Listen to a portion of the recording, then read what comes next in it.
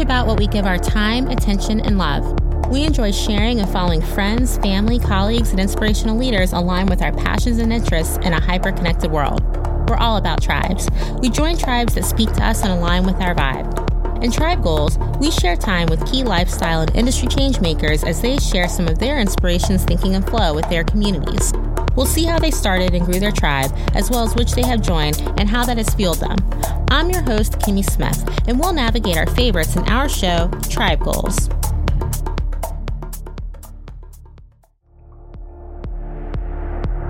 Throughout the past few months, we have loved interviewing those who have been in Power, Power Book 2 Ghost, Power Book 3 Raising Kanan, and with the release of Power Book 4 Force on February 6th, we were excited to chat with Joseph Sikora, who is back playing fan favorite Tommy Egan. We talked about how he got into acting, being on Power, where we find Tommy in the latest series, and what projects he has coming up that we should keep an eye out for.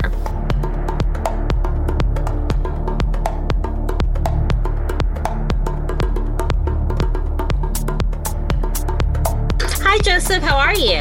Good, Kimmy. How you doing today? I am good. I'm so excited to talk with you. I love your character on Power, and we're just so glad to have you. So when did you realize you wanted to be an actor?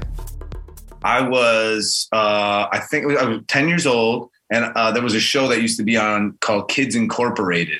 And Fergie was on it. I think like Jennifer Love Hewitt, maybe even. There were just these kids that would be rock. I was like, man, being a rock star and an actor. So I said to my mom, I said, Mom, I'd love to be an actor. So she pulled out she said, if you still want to be an actor in a month, I'll come back. So I'm counting down the days. I says, Ma, I want to be an actor.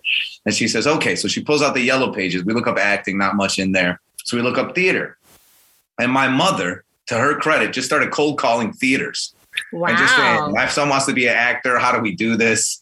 And I got a role eventually. I auditioned for A Christmas Carol down at the Goodman Theater in Chicago, but I didn't get it. But the casting director said, he's really talented, though. Maybe he should audition for The Little Prince, which was up in a far suburb called Lake Forest of Chicago. And I ended up booking the role. So my mother had to trek me all the way out to Lake Forest for rehearsals and performances. But I did it. And it was really a bug. And then my mother, again, cold called agencies and said, hey, my son is in a play. Will you come watch it? And would you want to represent him afterwards? And so some of them came, and then we got representation and did some commercials, which really helped pay for college. And they saved all of my money. And even when I was just kind of getting into mischief in high school, they kept paying my SAG dues. So I've been a member of SAG since 1988. So that's insane. That's insane.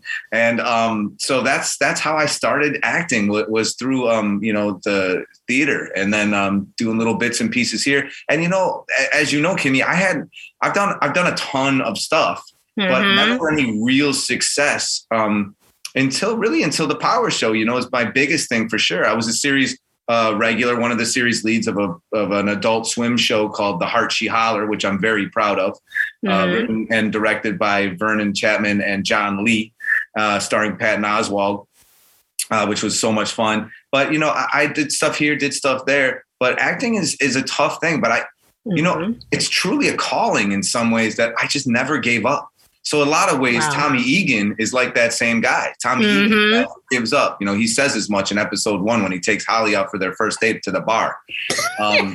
So he just keeps fighting. And so I really just kept fighting. And I did it not for reasons of fame. I didn't want people to recognize me or know me. I did it because I wanted to explore the human condition and to see what it was like to be other people and what other people experienced, and to see what it's like to love, lose, and win in different bodies. Well, before we talk about Force, what did you think when you thought of Power and being attached to it? Like, what made you say, yes, I want to be a part of that show?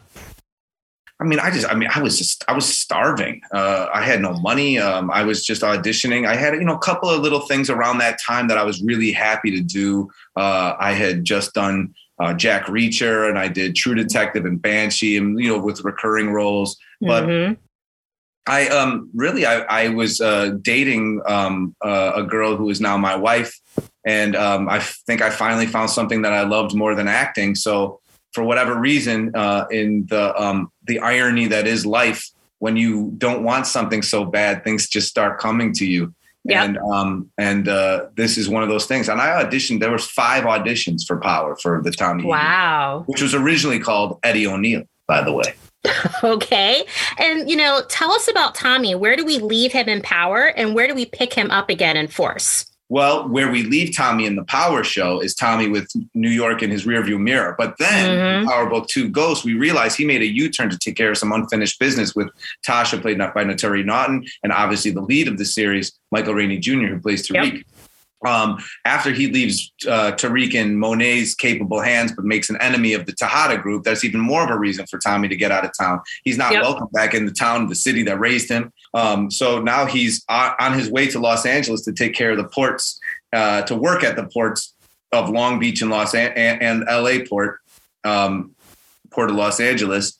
But he makes a pit stop in Chicago for what people will find out in the first episode. But then he ends up saying, you know what? Chicago actually might be talking to me right now. This might be my land of opportunity.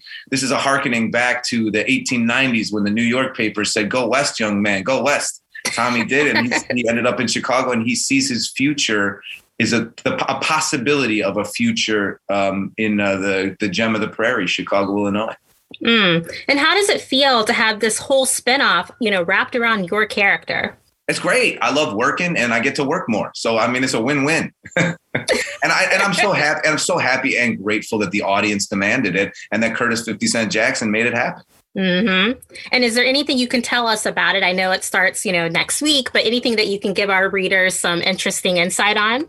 Absolutely. I think that it's super exciting. It really, truly is different city, different rules, same Tommy. I'm so excited about the pilot directed by Larissa Kondraki. And then we have Kieran Hawks, who's a Power alum. He directed on Raising Kanan and on the Power Book 2 Ghost. He's an amazing director, Kieran Hawks.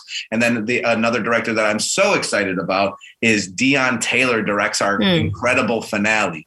And Deon Taylor, as everybody knows from The Intruder, Black and Blue, Supremacy. I'm also doing another film with Deon that's going to be coming out in March called Fear, also starring Andrew King Bachelor, T.I., Annie Alonso, Idol Goldberg, Terrence J. So a bit of an all-star, wonderful cast. And it's a thriller and also a horror film that revolves around our current state of pandemic.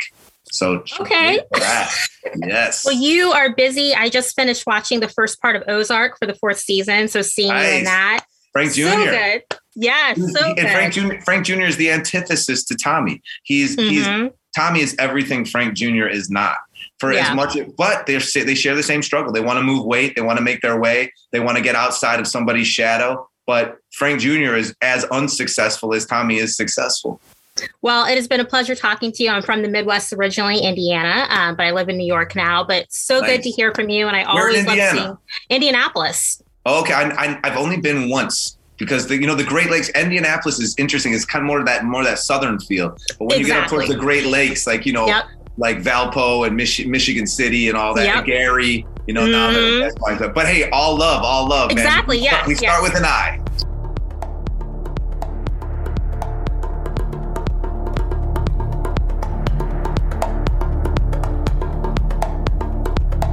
I know that you're energized from the insights on today's episode of Tribe Goals.